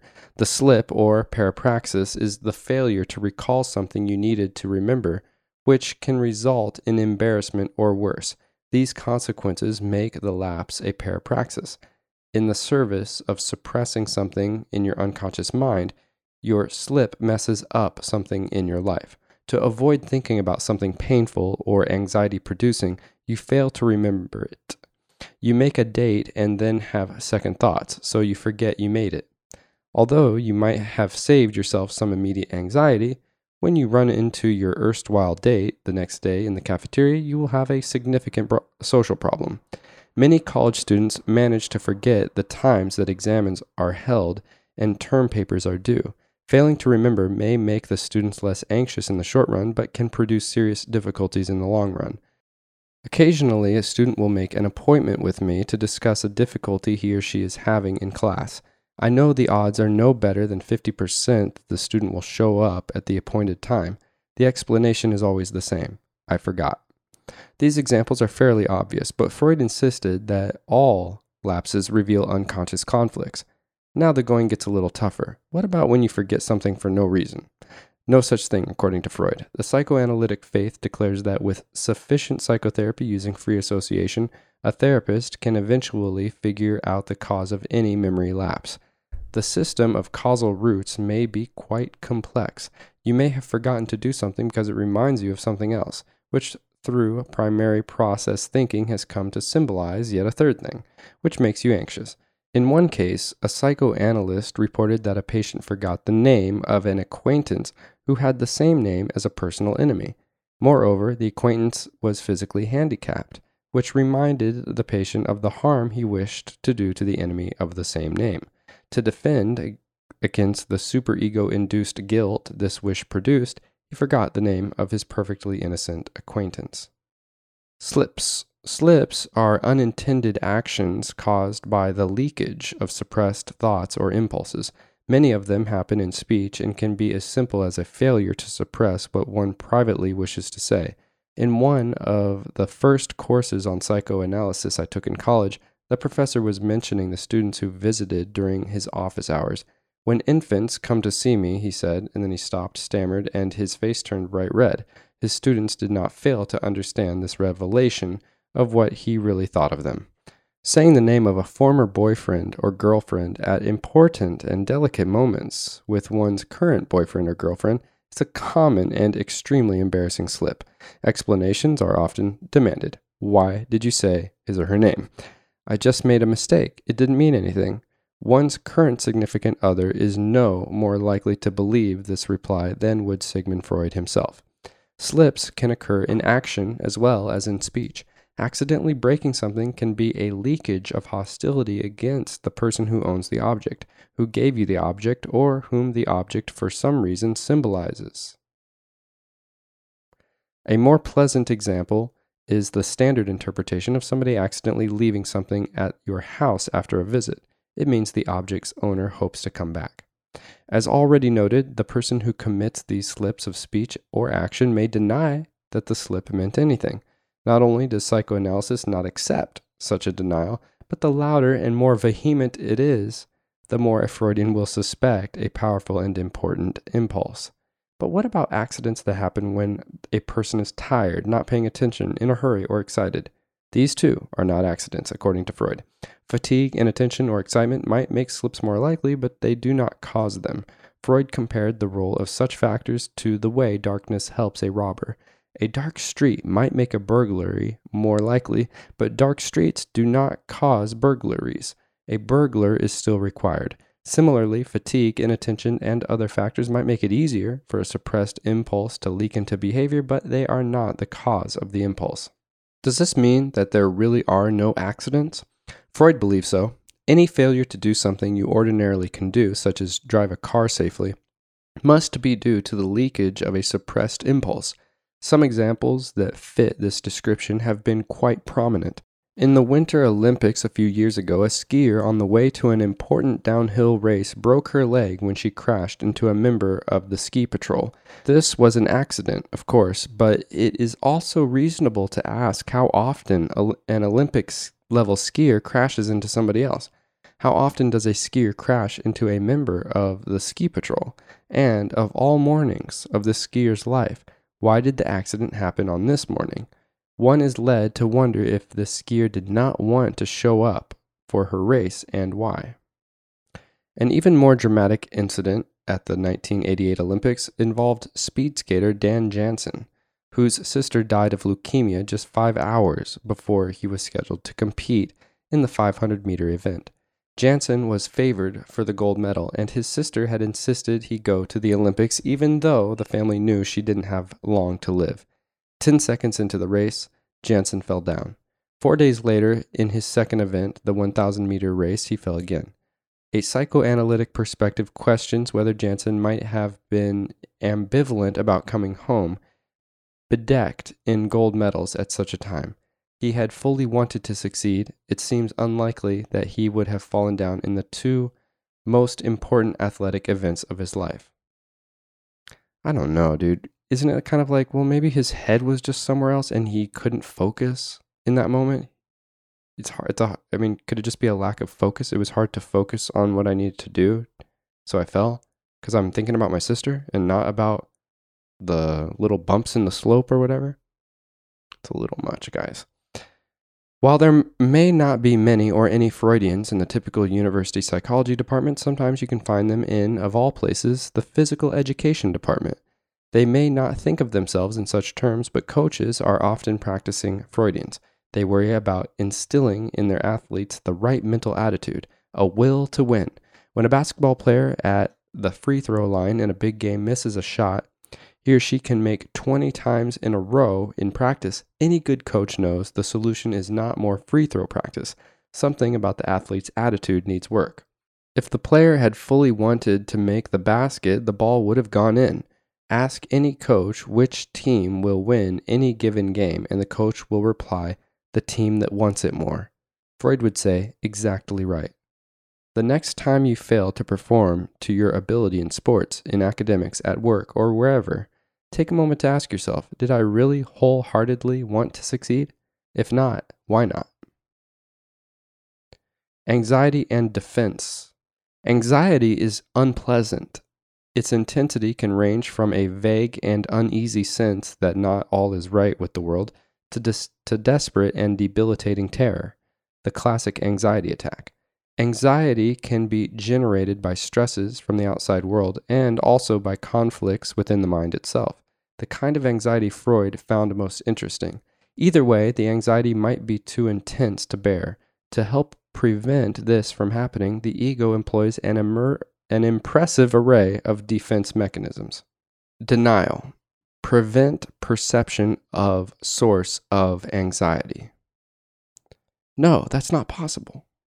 Repression. Prevent recall of anything that might remind one of the source of anxiety. I forgot. Reaction formation. Protect against a forbidden thought or impulse by instigating the opposite. Pornography is the biggest menace to humanity there is. Projection. Attribute an unwanted impulse or attribute in oneself to other people. I'm surrounded by morons. Rationalization. Create a seemingly logical reason for doing something shameful. You have to be cruel to be kind. Intellectualization. Translate a threatening situation into cold, intellectual terms. After a prolonged period of discomfort, the patient expired. Displacement. Redirect forbidden impulse onto a safer target. Professor Dartboards. Sublimation. Convert base impulse into a noble cause. High art, other occupational choices. Each defense mechanism serves the function of shielding us from reality, at least temporarily. And we're going to go through all of these again. Denial simply involves refusing to believe the bad news or other knowledge that might make one anxious. It's what you see when a student learning for the first time about a bad grade shouts, "No!" Repression is more complex and might involve failing to acknowledge anything that might remind a person of the unwanted thought, and, as was described above, can lead to forgetting names, events, obligations, and appointments. Reaction formation defends one's peace of mind by creating the opposite idea, as when somebody worried about his own moral fiber decides to write a book telling other people how to be virtuous. Projection can work almost the same way by developing the idea that something one fears is true about oneself is instead true about other people, such as when somebody who fears he or she is unintelligent believes that he or she is surrounded by idiots, or someone who is a habitual liar describes many other people as quote-unquote dishonest. Rationalization allows a person to come up with a rational explanation for doing what he or she wants without acknowledging the real motivation, such as when he or she convinces his or herself that he or she has to be cruel to be kind.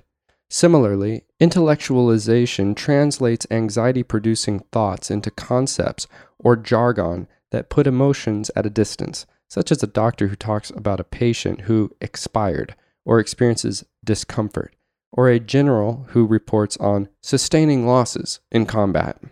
Displacement involves moving the object of one's emotions from a dangerous target to a safe one, such as when one has a disappointment at work and kicks the wall instead of the boss. Finally, sublimation provides a safe outlet for otherwise problematical desires, such as when somebody who wants to cut people open becomes a surgeon, someone who likes to argue becomes a lawyer, or somebody who wants to know secrets about other people that are none of his or her business becomes a psychologist. All of these mechanisms can provide relief from anxiety in the short run, but except for sublimation in the long run, they run the risk of making a person dangerously detached from reality. I like that little jab at psychologists for all you psychology students. Psychoanalysis as a therapy and as a route toward understanding. Freud believed that the problems that make most people anxious and unhappy have their roots in unconscious conflicts. The way to resolve these conflicts is to bring them into the open through dream analysis, analysis of slips and lapses, and free association. Once an unconscious conflict is brought into consciousness, the rational part of the ego is able to deal with it, and the conflict will no longer pose a problem. In the long run of therapy, Freud believed that insight into hidden parts of the mind would allow the patient full rational self-control. In other words, despite his focus on irrational mental processes, Freud believed in the ultimate power of reason. Of course, the process is a bit more complicated than that. Unconscious conflicts must be dealt with not just logically, but emotionally, which takes time and can be painful. It can even be dangerous. As psychoanalytic psychologist Robert Bornstein pointed out, some patients with a history of severe sexual or physical abuse do not have the psychological resources available to cope adequately with explicit memories of these experiences. For these patients, therapeutic work should focus primarily on bolstering defenses and coping mechanisms. Only when these resources have been strengthened can insight be used productively within and outside of therapy. The prospect of losing one's neurosis can be surprisingly disconcerting. Many people avoid dealing with their unconscious anxieties for this reason. Psychoanalysts call this phenomenon of running away from the solution to one's psychological problems the flight from health. It is very common. It may be what is going on when you hear someone say, "I don't want to talk about it." To comfort, guide, and support the patient through this difficult healing process, Freud believed the therapist and patient must form an emotional bond, called the therapeutic alliance. This alliance gets its power through transference, the tendency to bring ways of thinking, feeling, and behaving that developed toward one important person into a later relationship with a different person. One might relate to a teacher in the same way one learned years earlier to relate to one's father. Transference is particularly important in psychotherapy because the emotional relationship the patient develops with the therapist is built on the model of that patient's past relationships with other important people. the therapist has reactions to the patient as well, both positive and negative, called countertransference. The development of transference and countertransference in therapy is important, but it can also cause problems. Freud may have been the first psychotherapist to note that sexual attraction sometimes arises between patients and psychotherapists. He was adamant that it was the duty of the therapist to resist this attraction. The patient must become emotionally invested for therapy to work, Freud believed, and perhaps the therapist must as well, but the therapist must, at all costs, avoid acting on those emotions. This warning applies to negative reactions as well. Therapists working with difficult patients, such as those characterized by narcissistic personality disorder, describe feeling resentful, regretful, frightened, and manipulated. They feel they are, quote-unquote, walking on eggshells, and even dread checking their phone messages. Obviously, to even hope to be helpful to patients like this, therapists must struggle to control their own emotions. Psychoanalysis often is criticized for its allegedly low or even zero demonstrable cure rate, and for the fact that treatment can last for many years and perhaps never end. But recent research gave it a major and, to some observers, surprising boost. A thorough summary of 23 studies involving 1,053 patients concluded that long-term psychoanalytic therapy was more effective than shorter forms of treatment, especially for what were called, quote-unquote, complex mental disorders, end quote. Indeed, patients who participated in long-term psychoanalysis fared better than 96% of the patients treated by other means. This impressive finding does not mean that psychoanalysis always works, or that it is appropriate for everybody. As one psychiatrist wrote, thanks to decades of clinical study, analysts are able to assess which patients are able to do better with medication or other forms of therapy and which are likely to benefit more from analysis. Within the group for whom analysis is suitable, patients often make gains unachievable with other treatments. Despite this recent attempt at resolution, the argument over efficacy of psychoanalytic psychotherapy continues. Late in his own career, Freud began to see the whole issue as beside the point. After 41 years of medical activities, my self-knowledge tells me that I have not been a physician in the proper sense. My real interests are the events of the history of man, the mutual influences between man's nature, the development of culture, and those residues of prehistoric events of which religion is the foremost representation. Studies which originate with psychoanalysis but go way beyond it. In the end, Freud was surprisingly uninterested in psychoanalysis as a medical or a therapeutic technique, an attitude that some modern psychotherapists share. Instead, he saw its real importance as a tool for understanding human nature and culture. Psychoanalytic theory, a critique. Throughout this chapter, I've tried to sell you Freud. Psychoanalytic theory is dramatic and insightful, it is comprehensive, and it even has a certain elegant beauty. Having said that, I still must warn you against taking Freud too seriously. When a student asks me, what happens to sexual development if a boy is raised by his mother in a single-parent family? Recall footnote 20, which I didn't read. I really want to reply, hey, don't take this stuff so seriously. Freud has a neat theory, and it's fun to play around with, but don't start using it to evaluate your life. Psychoanalytic theory is far from being received truth. So, having praised Freud, let me now bury him for a bit. Psychoanalytic theory has at least 5 important shortcomings. Excessive complexity. First of all, Freud's theory is highly complex, to put it mildly. A basic principle of science, sometimes called Occam's razor, is that less is more. All things being equal, the simplest explanation is the best. Suppose you want to explain why boys take on many of the values and attitudes of their fathers. One possibility is that they look for guides in the world around them and choose the most obvious and prominent. Freud's theory, however, says that boys sexually desire their mothers, but they worry that their fathers will be jealous and castrate them in punishment, so they identify with their fathers in order to vicariously enjoy the mother and lessen the threat from the father. This is intriguing, and maybe it is even correct, but is it the simplest possible explanation? No way. Even modern theorists sympathetic to psychoanalysis have moved away from this complicated story. Case study method. A second tenet of science is that data must be public. The basis of one's conclusions must be laid out so that other scientists can evaluate the evidence together. Classic psychoanalytic theory never did this, and the neo-Freudians and object relations theorists have generally followed suit. Their theorizing is based on analysis, including Freud's, introspections, and on insights drawn from single therapeutic cases, which are, as a matter of ethics and law, confidential. Freud himself complained that proof of his theory lay in the details of case studies that he could never reveal because of the need to protect his patients' privacy. The fact that this case study method is uncheckable means that it may be biased. This bias may arise out of what psychoanalysts and their patients, such as Freud's turn-of-the-century Viennese patients, are like. Or perhaps the theorist misremembers or misreports what happened. No one can ever be sure. Psychoanalytic theory's traditionally dismissive attitude towards requests for empirical proof could be summarized by the slogan, "Take it or leave it." Vague definitions. Another conventional scientific standard is the operational definition.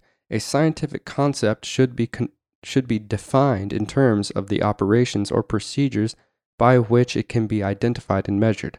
Psychoanalytic theory rarely does this. Take the idea of psychic energy. I mentioned that a bright student once asked me what units it was measured in. There are no units, of course, and it is not entirely clear what Freud meant by the term. Was he being literal, or did he intend energy as a metaphor? Exactly how much psychic energy, what percentage, say, need be left behind at the oral stage to develop an oral character? As repressions accumulate, at what point will one run out of energy for daily living? Psychoanalytic theory does not even come close to providing specific answers to these questions. Untestability.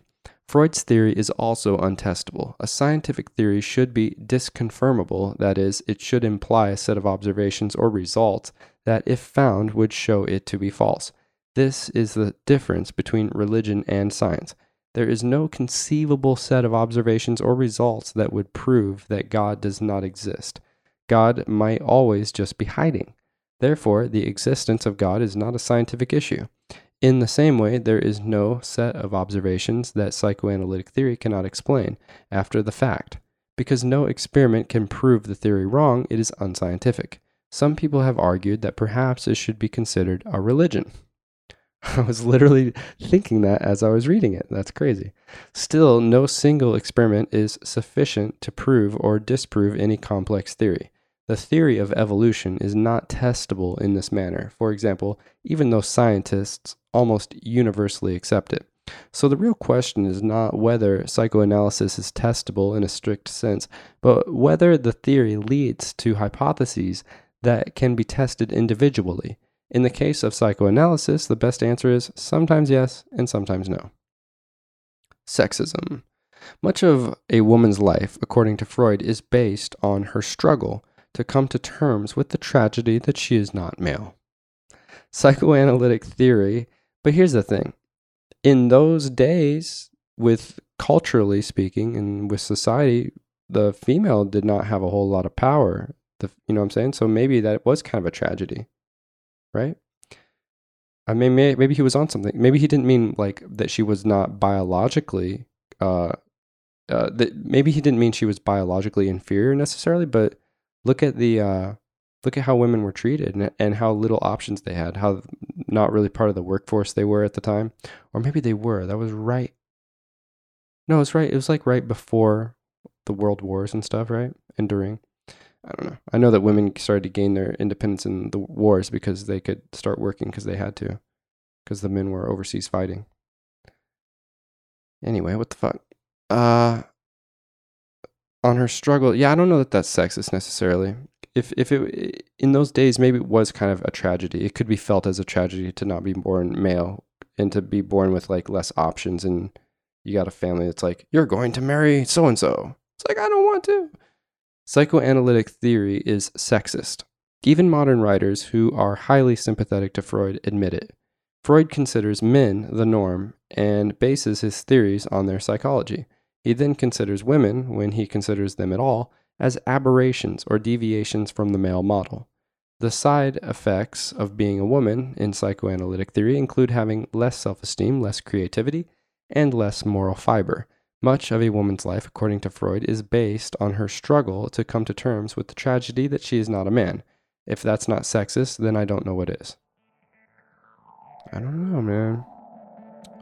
Less self-esteem, that could be culturally, and in the family, that could be influenced socially. Less creativity, and less moral fiber. Yeah, I would say those things are a little bit sexist, but the tragedy of not being a man, I'm going to stick by my guns and say maybe, I haven't read Freud or anything, but maybe he didn't mean that so much biologically. Although, even biologically, you could say like men are maybe more strong and stuff and more powerful and can overpower a woman, and maybe that would make a woman feel like it's a tragedy to be born a woman, to be born weaker than her male counterpart. No periods, no pregnancy. Maybe he just means like the tragedy of being a woman, like the pain and weaker, just the tragedy of being a woman, especially when you incorporate the socio-cultural factors that were not so pleasant towards women, like less rights in those days. It's not that sexist, I think. But maybe it was, and I don't know. Why study Freud? So, with all these acknowledged problems, why study Freud? Several reasons. One is that Freud and the tradition he initiated acknowledge and indeed focus on ideas that are underemphasized or even ignored elsewhere. Freud was right that people have conflicting motives and that sorting them out can be a source of confusion and anxiety. He was right that sex and aggression are powerful and mysterious forces in psychological life, and he was right that childhood experiences shape adult personality and behavior, and that a child's relationships with his or her parents in particular form a template that is a basis of relationships throughout life. As I hope you have noticed while reading this chapter, psychoanalytic theory is full of insights, big and small, that the rest of psychology has tended to neglect and sometimes completely overlook. Moreover, psychoanalysis continues to profoundly influence psychology and modern conceptions of the mind, even though few modern research psychologists, even those who teach personality psychology, consider themselves Freudians. For example, you might have noticed a certain general resemblance between the currently accepted story of personality development, summarized in Chapter 7, and Freud's theory. When you notice this resemblance, you should note also that Freud's theory came first. More obviously, Freud continues to influence the practice of psychotherapy. One survey indicated that about 75% of practicing psychotherapists rely to some degree on psychoanalytic ideas. For example, even many psychotherapists who consider themselves non-Freudians practice the talking cure, the idea that talking about a problem helps. Free association, encouraging the client to say whatever comes to mind, and transference, building an emotional relationship with the client to promote healing. According to legend, Freud also originated the practice of billing clients for their missed appointments. Moreover, many of Freud's ideas have entered popular culture and provide a common and helpful part of how people think and talk about each other, in ways they might not always recognize as Freudian. For instance, suppose you give somebody an expensive present. The next time you visit him or her, the present is nowhere in sight.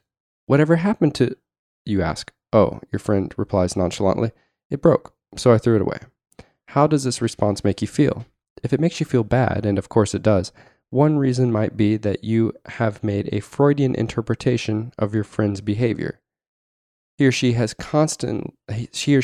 unconscious hostility toward you without quite realizing that you have done so. Sometimes everyday thought is even more explicitly Freudian. Have you ever heard somebody hypothesize that she only goes out with that older guy because he's a father figure, or he's all messed up because of the way his parents treated him when he was little, or he never dates because his entire soul goes into programming his computer, or she's got too much invested in him psychologically to break up with him now? These are all Freudian interpretations. So it is probably the case that you knew a good deal of psychoanalytic theory even before you read this chapter. As a result, Freud's ideas do not always seem as original as they should.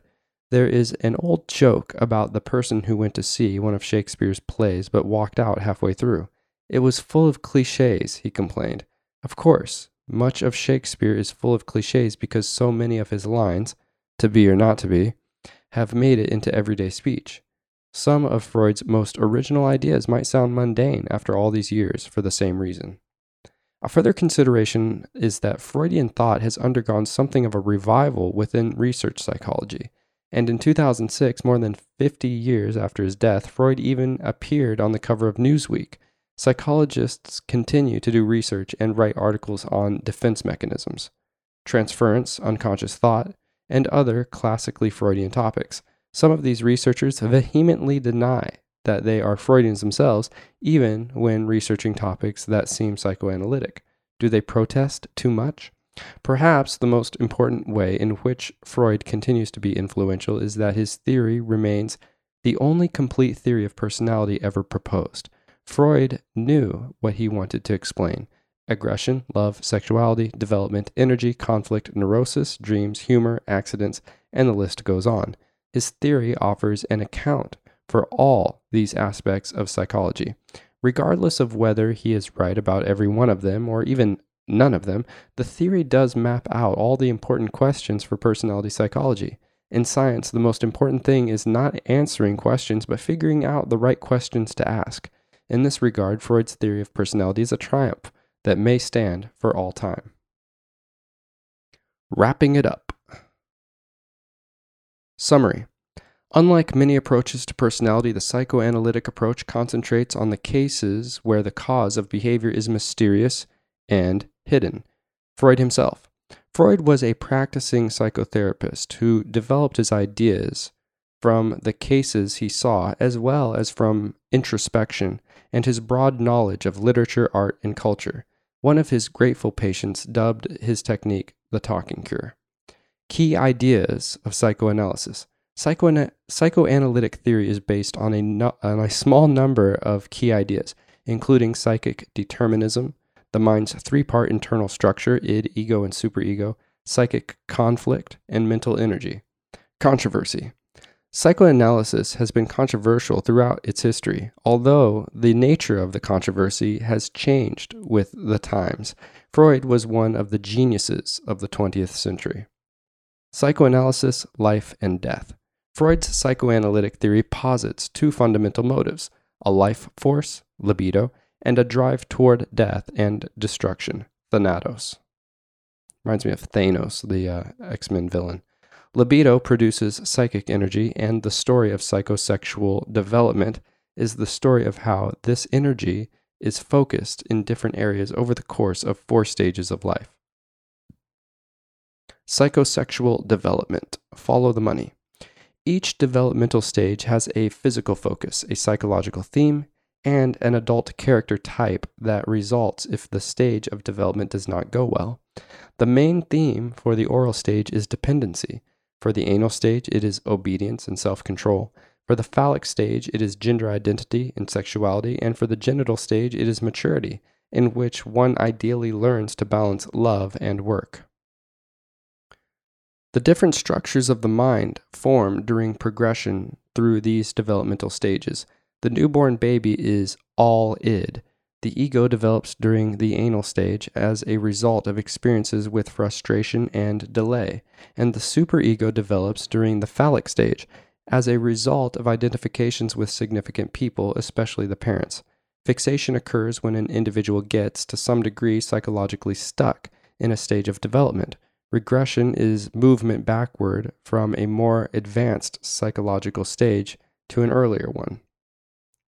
Thinking and consciousness. Primary process thinking, assumed by Freud to be present in babies and in the unconscious part of the adult mind, is unconscious thought characterized by displacement, symbolism, and an irrational drive toward immediate gratification. Secondary process thinking, which develops as the child moves toward adulthood, is ordinary, rational, conscious thought. The 3 layers of consciousness are the conscious mind, the preconscious, and the unconscious. Freud thought the conscious mind was by far the smallest of the three. Parapraxes. Forbidden impulses and unconscious thoughts can be revealed through parapraxes, or Freudian slips. These include memory lapses and unintentional actions. Anxiety and defense. Anxiety can originate in the real world or in inner psychic conflict, such as produced by an impulse of the id that the ego or superego try to combat. The ego uses several defense mechanisms to protect against the conscious experience of excessive anxiety and associated emotions, such as shame or guilt. These defense mechanisms include denial, repression, reaction formation, projection, rationalization, intellectualization, displacement, and sublimation. Use of these defenses can reduce anxiety in the short run, but in the long run can produce problems in understanding and dealing with reality. Psychoanalysis as a therapy and as a route toward understanding. Psychoanalytic therapy is performed through techniques such as dream analysis and free association in the context of a therapeutic alliance between patient and therapist. The goal is to bring the unconscious thoughts that are the source of an individual's problems into the open, so the conscious, rational mind can deal with them. Although psychoanalysis has become notorious for its length and allegedly low cure rate, recent research has provided surprising support for its efficacy. Freud himself might not have cared much. He once wrote that he was interested in psychoanalysis more as a tool for understanding human nature than as a medical technique. Psychoanalytic theory, a critique. Psychoanalytic theory has been criticized for its excessive complexity, its reliance on the case study method rather than on experimentation, the poor definitions of some of its concepts, its untestability, and its sexism. Why study Freud? Nonetheless, psychoanalysis is important because of its contributions to psychotherapy, in the form of talk therapy, for example, its effect on popular culture, the increasing amount of research it has generated in recent years, and because it is a complete theory of personality that raises questions other areas of psychology do not address. Think about it. Do you hear Freudian ideas used in the ways people talk about each other? Can you think of any examples beyond those presented in this chapter?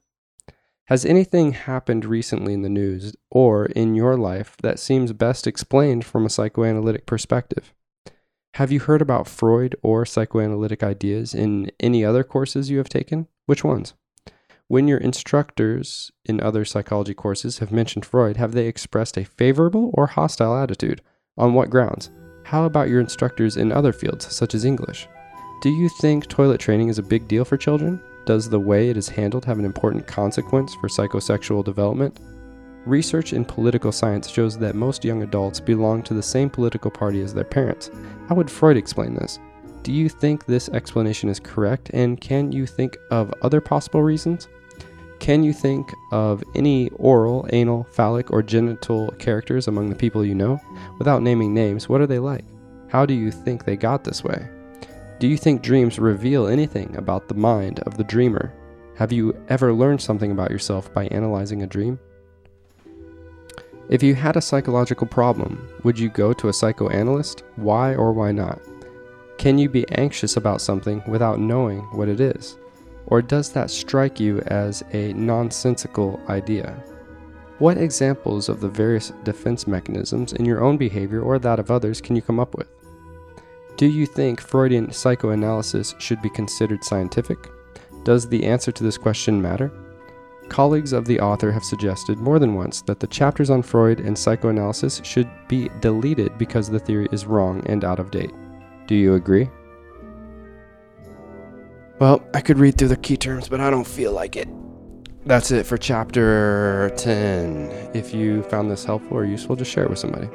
And if not, sorry for wasting your time. Okay, bye.